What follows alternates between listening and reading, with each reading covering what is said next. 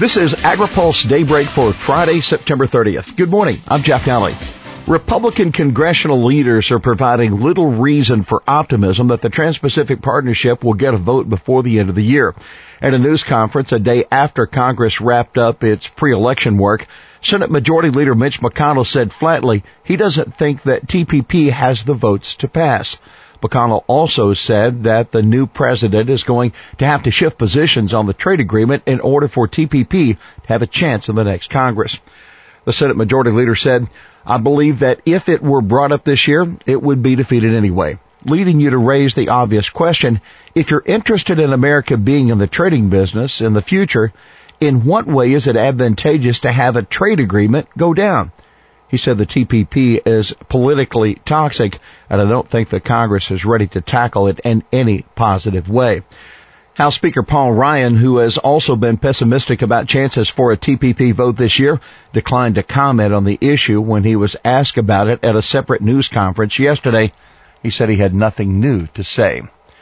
McConnell committed to considering tax extenders. Senator McConnell has much better news for the biofuels industry. We're lobbying Congress to extend a series of tax subsidies that expire at the end of the year.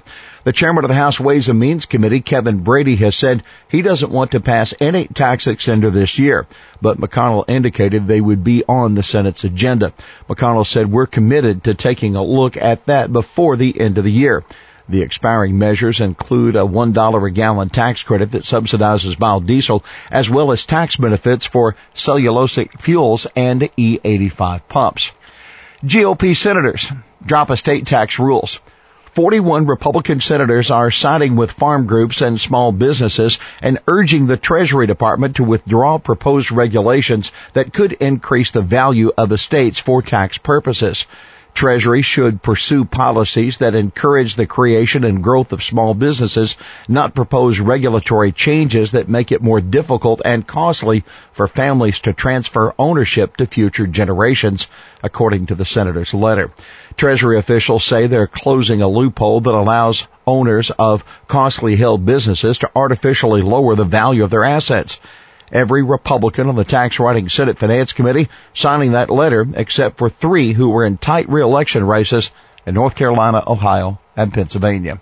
Congress updates livestock auction regs. Congress has sent the White House a bill that will extend the requirements of the Packers and Stockyards Act to online and video auctions that are charging commissions or fees.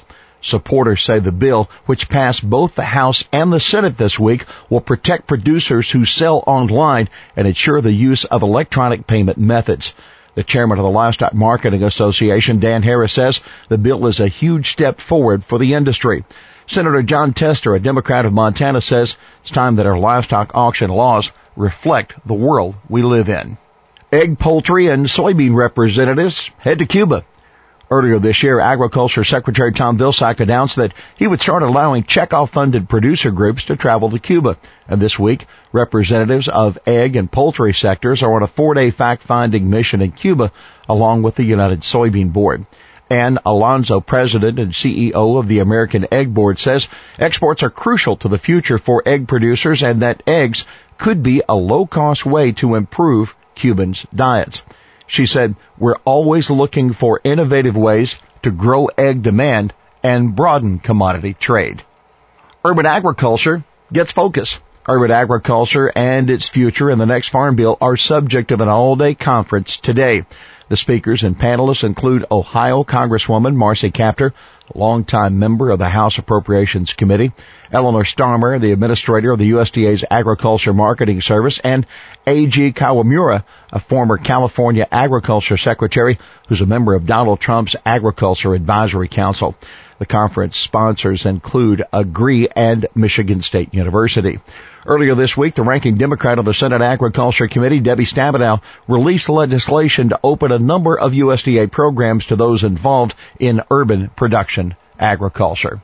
And now, looking ahead, Agriculture Secretary Tom Vilsack will be speaking at the National Press Club on Monday. His remarks will focus on the benefits of the bio-based economy to rural America. On Wednesday, Secretary Vilsack will head to the swing state of Pennsylvania to host a White House Rural Forum. He'll be joined by Pennsylvania Governor Tom Wolf, as well as Pennsylvania Agriculture Secretary Russell Redding and economic development experts from other states.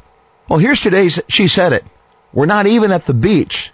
Let us take this down the road and we'll see where it is.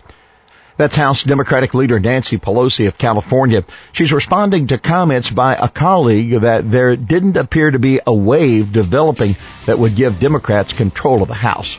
Well, that's Daybreak for this Friday, September 30th. AgriPulse Daybreak is brought to you by McLeod, Watkinson & Miller, America's most experienced law firm in agricultural and derivatives law, and by the United Soybean Board. For the latest news out of Washington, D.C., visit agripulse.com. For AgriPulse Daybreak, I'm Jeff Nally.